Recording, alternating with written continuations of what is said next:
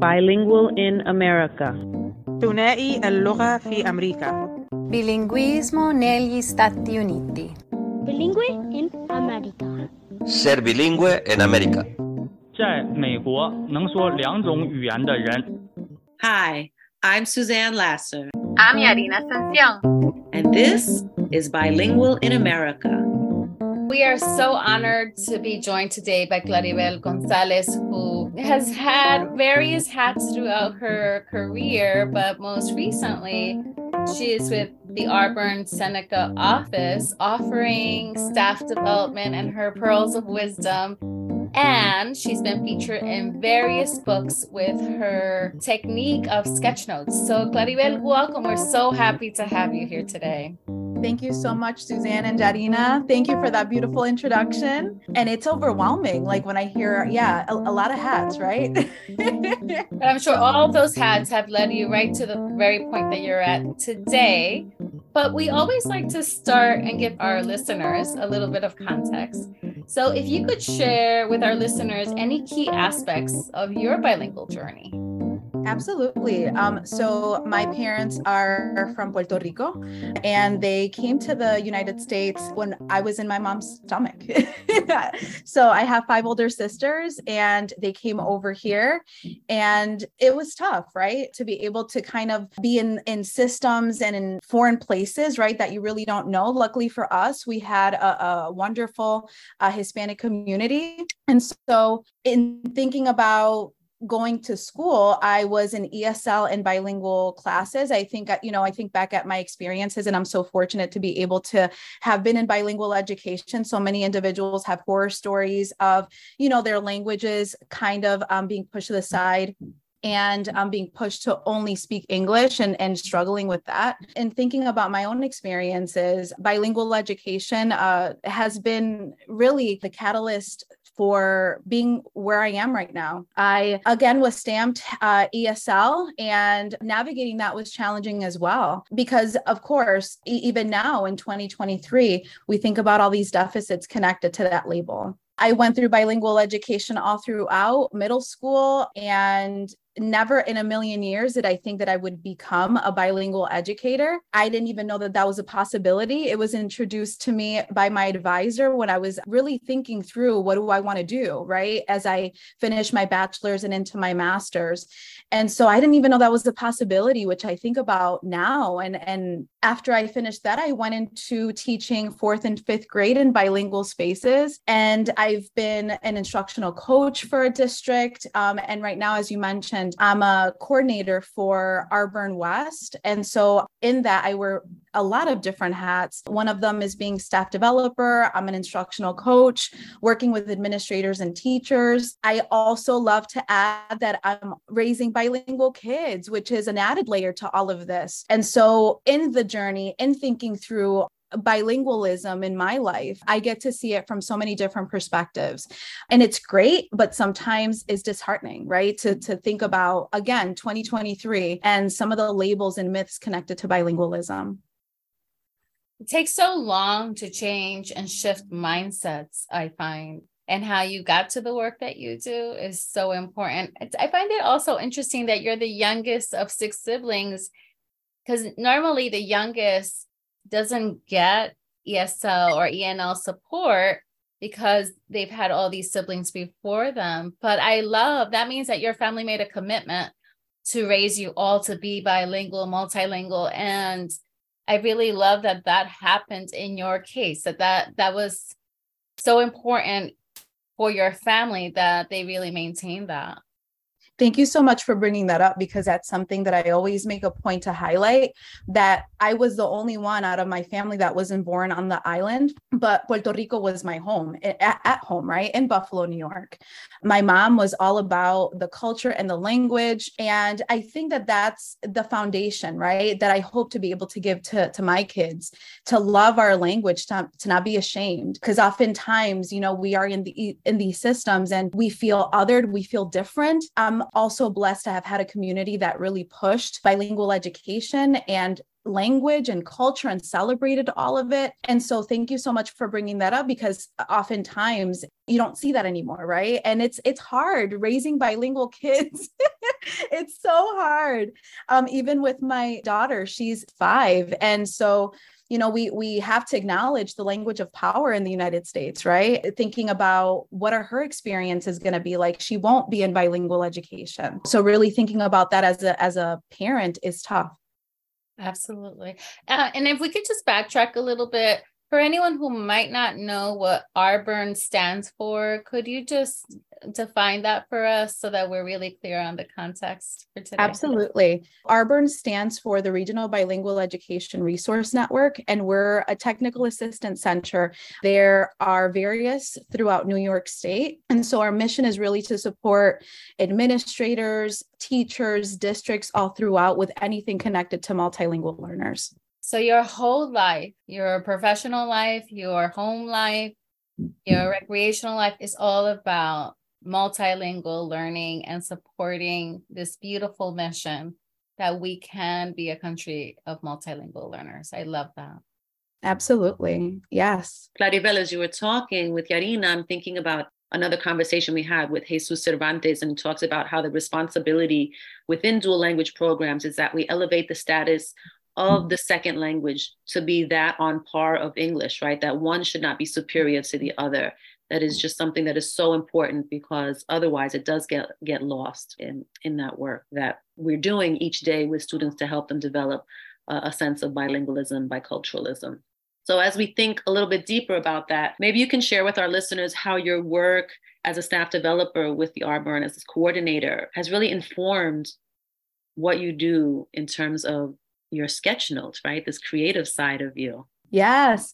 So I've always been a doodler. And so I used to get in trouble for doodling because it's been perceived as like mindless. You're not paying attention, right?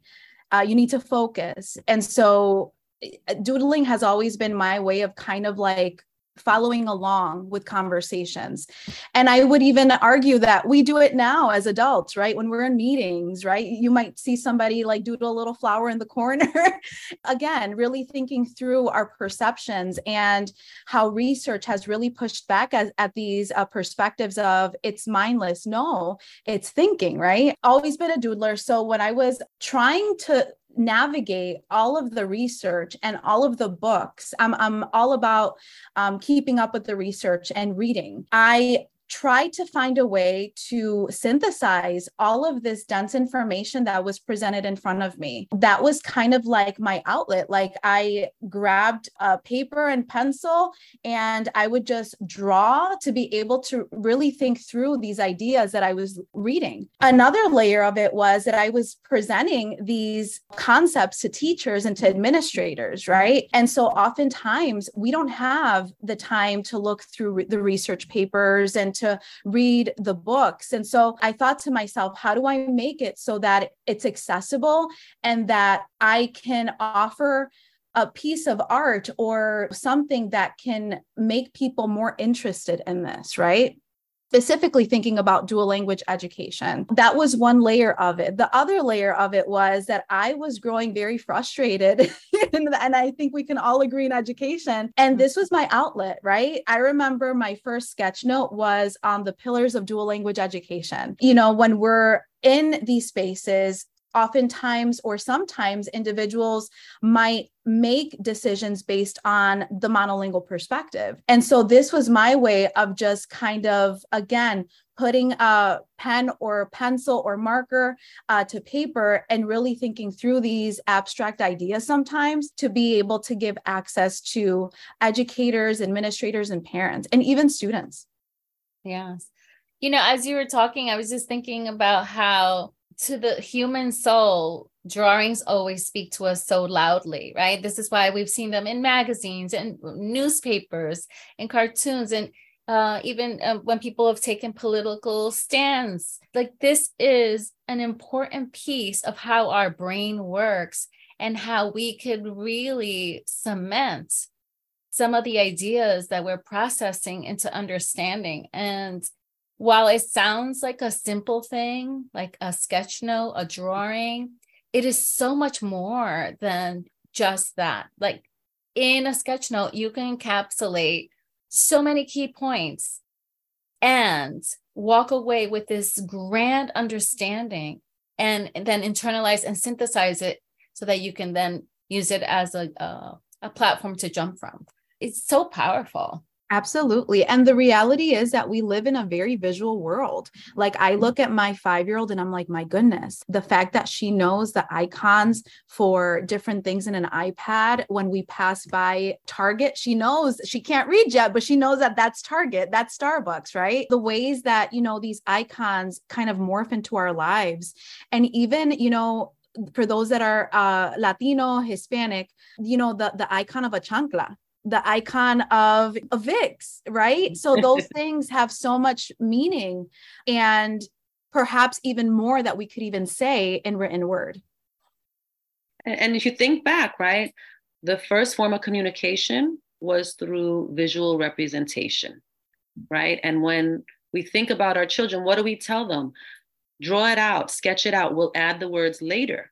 And so there is so much value to it, right? And for some reason, once we get into the written word, there is a tendency to minimize the value of the visual support.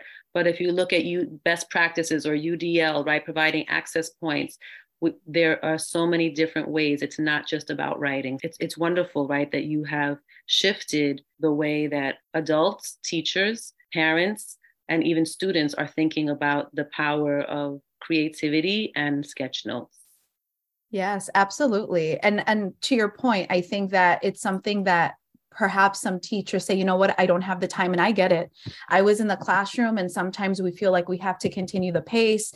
And, that's great for my entering and emerging kids, or that's great if you're in the primary spaces. But right now I need to teach these kids content or X or whatever the case might be. And so I think about that a lot. Like, what are we missing when we don't offer all of these multimodalities that are available and that students are probably doing on their own? Absolutely. So let's just go a little bit deeper and talk about your process for designing visual notes for anybody who wants to give it a go and really make this a part of their practice. Yes.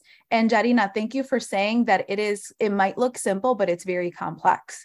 Yeah. Because that's the conversation that I always have with educators and even with students when I'm trying to, when I'm doing a demo or encouraging them to kind of sketch it out or draw it out.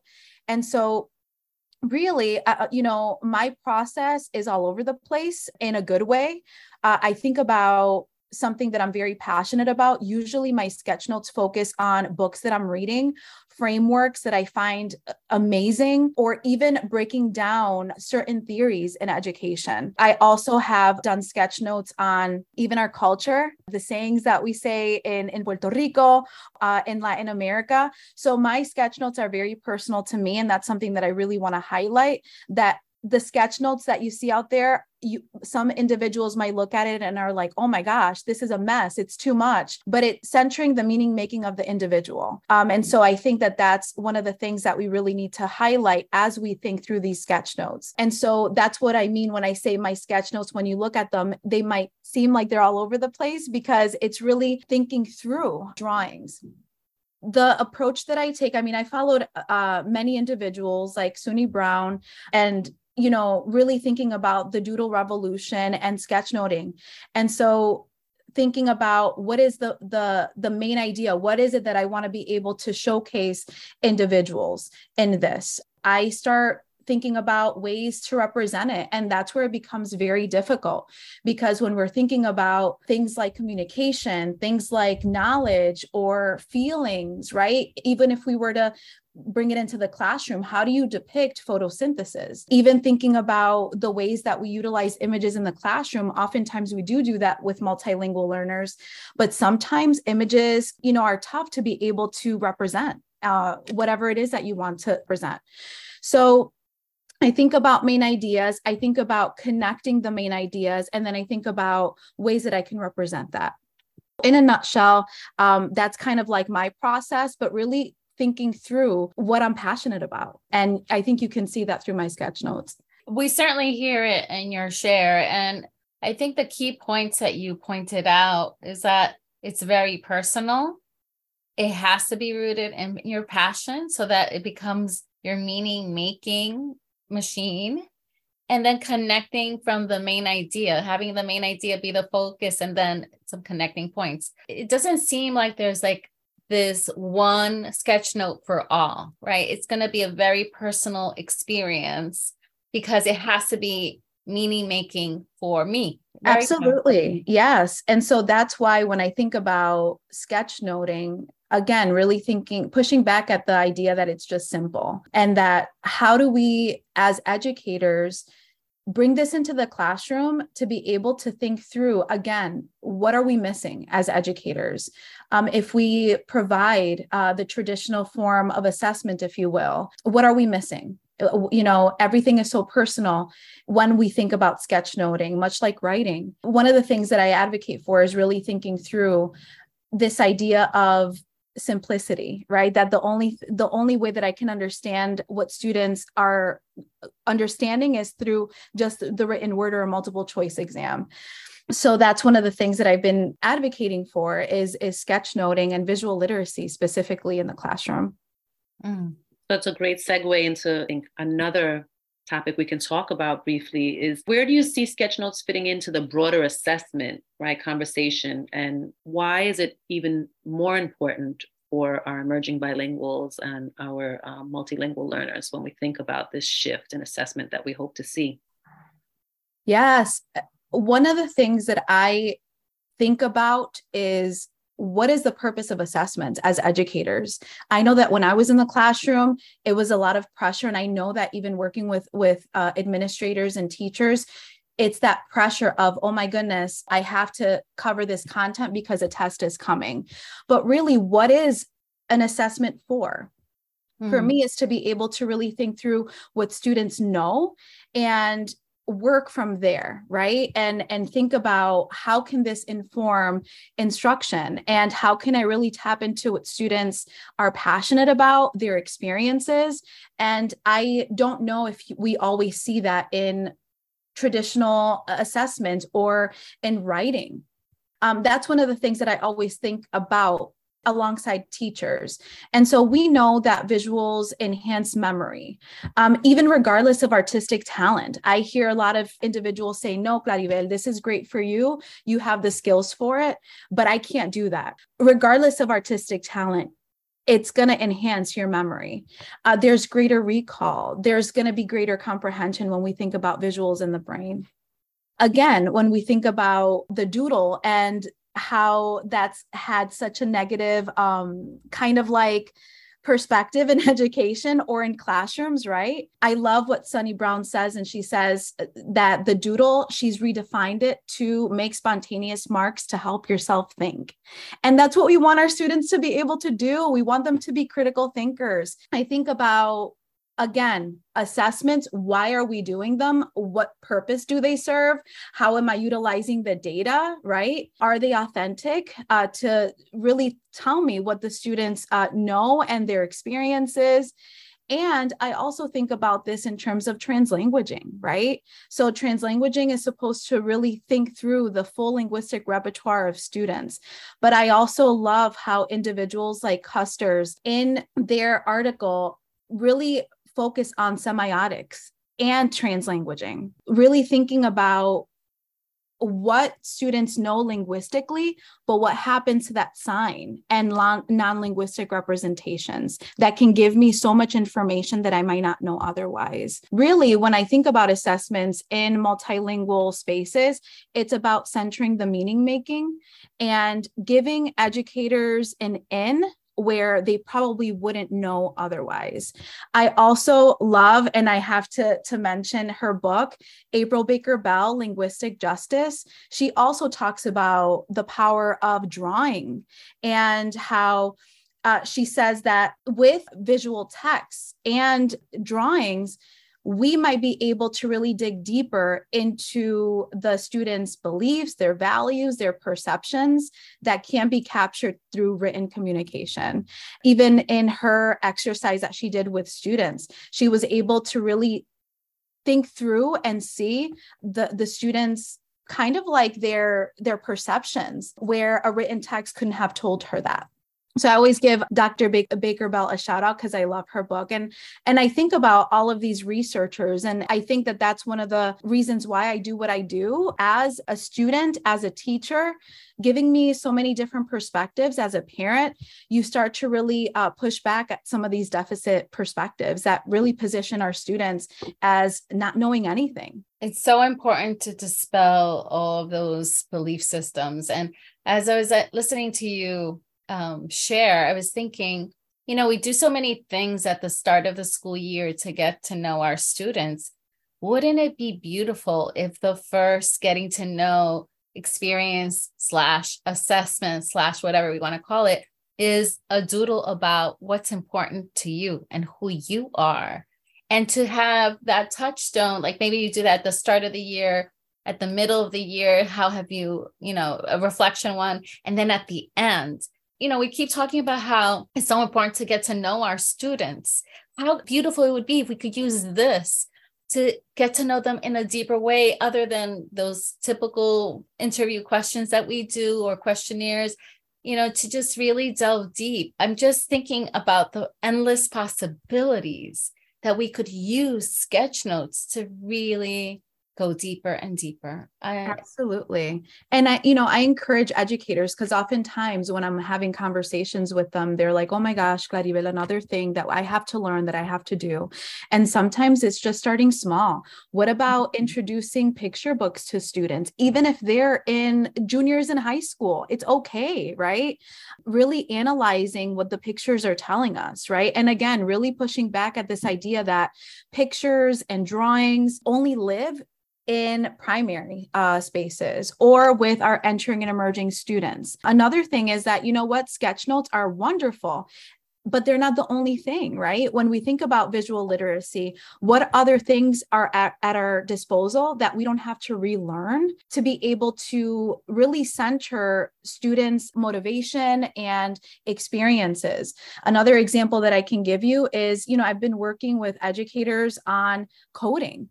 And so really my passion for visual literacy and images and really digging deeper into that semiotic world has led me to coding. And so I've been utilizing Scratch Junior with educators to really, again, to give students another tool to be able to showcase what they know. We've utilized this to be able to summarize books that they've read, stories. Again, I love your idea of a get to know me. How cool. I know so many students, they do a Scratch Junior about themselves, right? Again, really thinking about how we are kind of defining these practices in the classroom and how sometimes they fall under a bucket of enrichment, or, that's great, but I'll do it when I have time, or that's great, but that's very juvenile. And I would encourage you to try it. Try a sketch note, try grabbing an iPad and doing a Scratch Junior project or a Scratch project in your computer. You would struggle, or, you would find it very challenging. Again, thinking about what we're missing when we're not looking at the entire child, and recentering, multilingual ways of knowing and ways of being. Yeah, the opportunity for rigor is definitely there. That is the craft of being a skilled educator, saying, okay, how can I level this up instead of always thinking, oh, this is something that's dumbed down or that's too juvenile, right? It's too easy. So that is the challenge for us. And as you're talking, right, I'm thinking, I hope that Alicia Baez and Dr. Alvarez are listening, because we would love to be able to change some of the ways that our students are assessed each year in terms of their literacy and knowledge. So hopefully Absolutely. in time. And I know that they're working very hard to be able to really think through assessments. And so really thinking about the power of project-based assessments and inquiry, right? That research has demonstrated time and time again that are so beneficial for all students, but specifically for our multilingual students. I also think about the added layer of equity that permeate educational conversations. Can we really say that we're advocating for equity if we're not providing students a way of demonstrating their knowledge? Good point. Oh my goodness, my heart is so full. I know you've been featured in many educational books. Could you just share with us a couple of those books? Absolutely. And I think this is a perfect time to give a huge shout out to Andrea Honigfeld. Yes. Because I'm telling you, like the power of social media. So like I mentioned, I love to read, and this is my way, this is my therapy, if you will. So I always do sketch notes on things that I'm reading, or again, really like theories on dual language education. One of the things that I didn't mention was that I would share them with educators that I work with. And they were like, oh my gosh, Claribel, thank you so much. This has helped me connect some concepts, or this clarified something for me. So I started sharing it on social media. And so that's how I was able to connect with Dr. Honigfeld. She reached out to me. She had so many projects going on. And one of them was titled From Equity Insights to Action. A huge shout out to Dr. Honigfeld, to Dr. Dove, and the rest of the team, because this was during the pandemic. And so really thinking about, wow, how do we push back at thinking about academic spaces, right? And so it was really interesting to be able to have, you know, a professor, an author, a researcher reach out to me and say, hey, would you be able to incorporate some of the sketch notes into this book?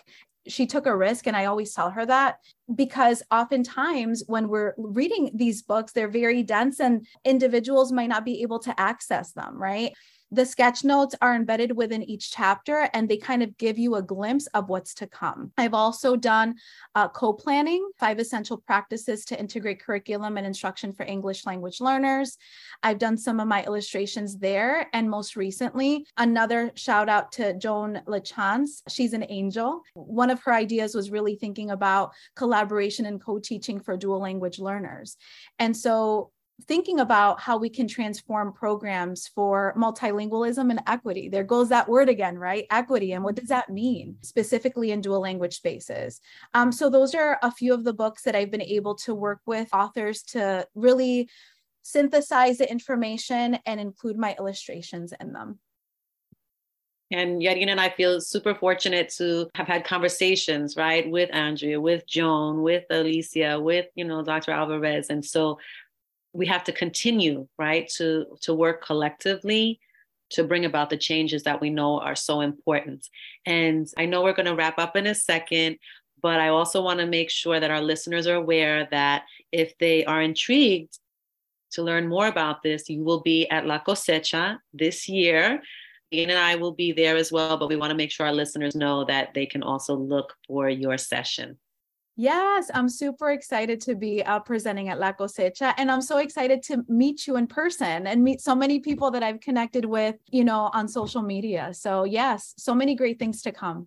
Yes. Why don't you just tell our listeners where they can find you so that they can, you know, see some more examples of your work?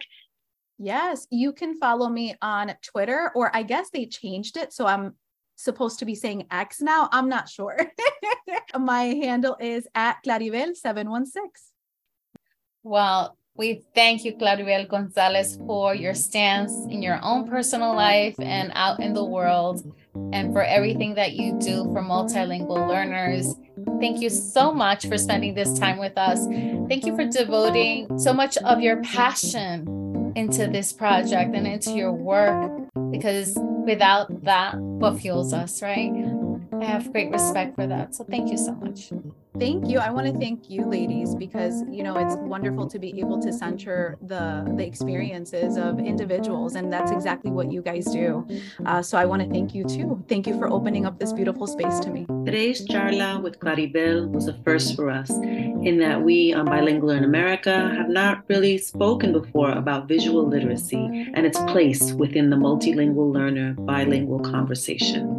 During season 4, Yarina and I invite you to continue to learn alongside of us.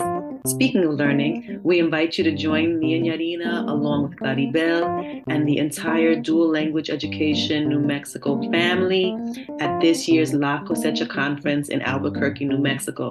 We will be there November 8th through 11th, and we hope that you can join us. Until next time, continue to speak your beauty. Thank you for your interest in the stories we share. by sharing, following, and liking our podcast on anchor.fm Bilingual in America and our Instagram blog at bilingualinamerica.podcast. You are speaking your beauty. We welcome your comments and feedback, and we appreciate your support. Follow us, like us, share us.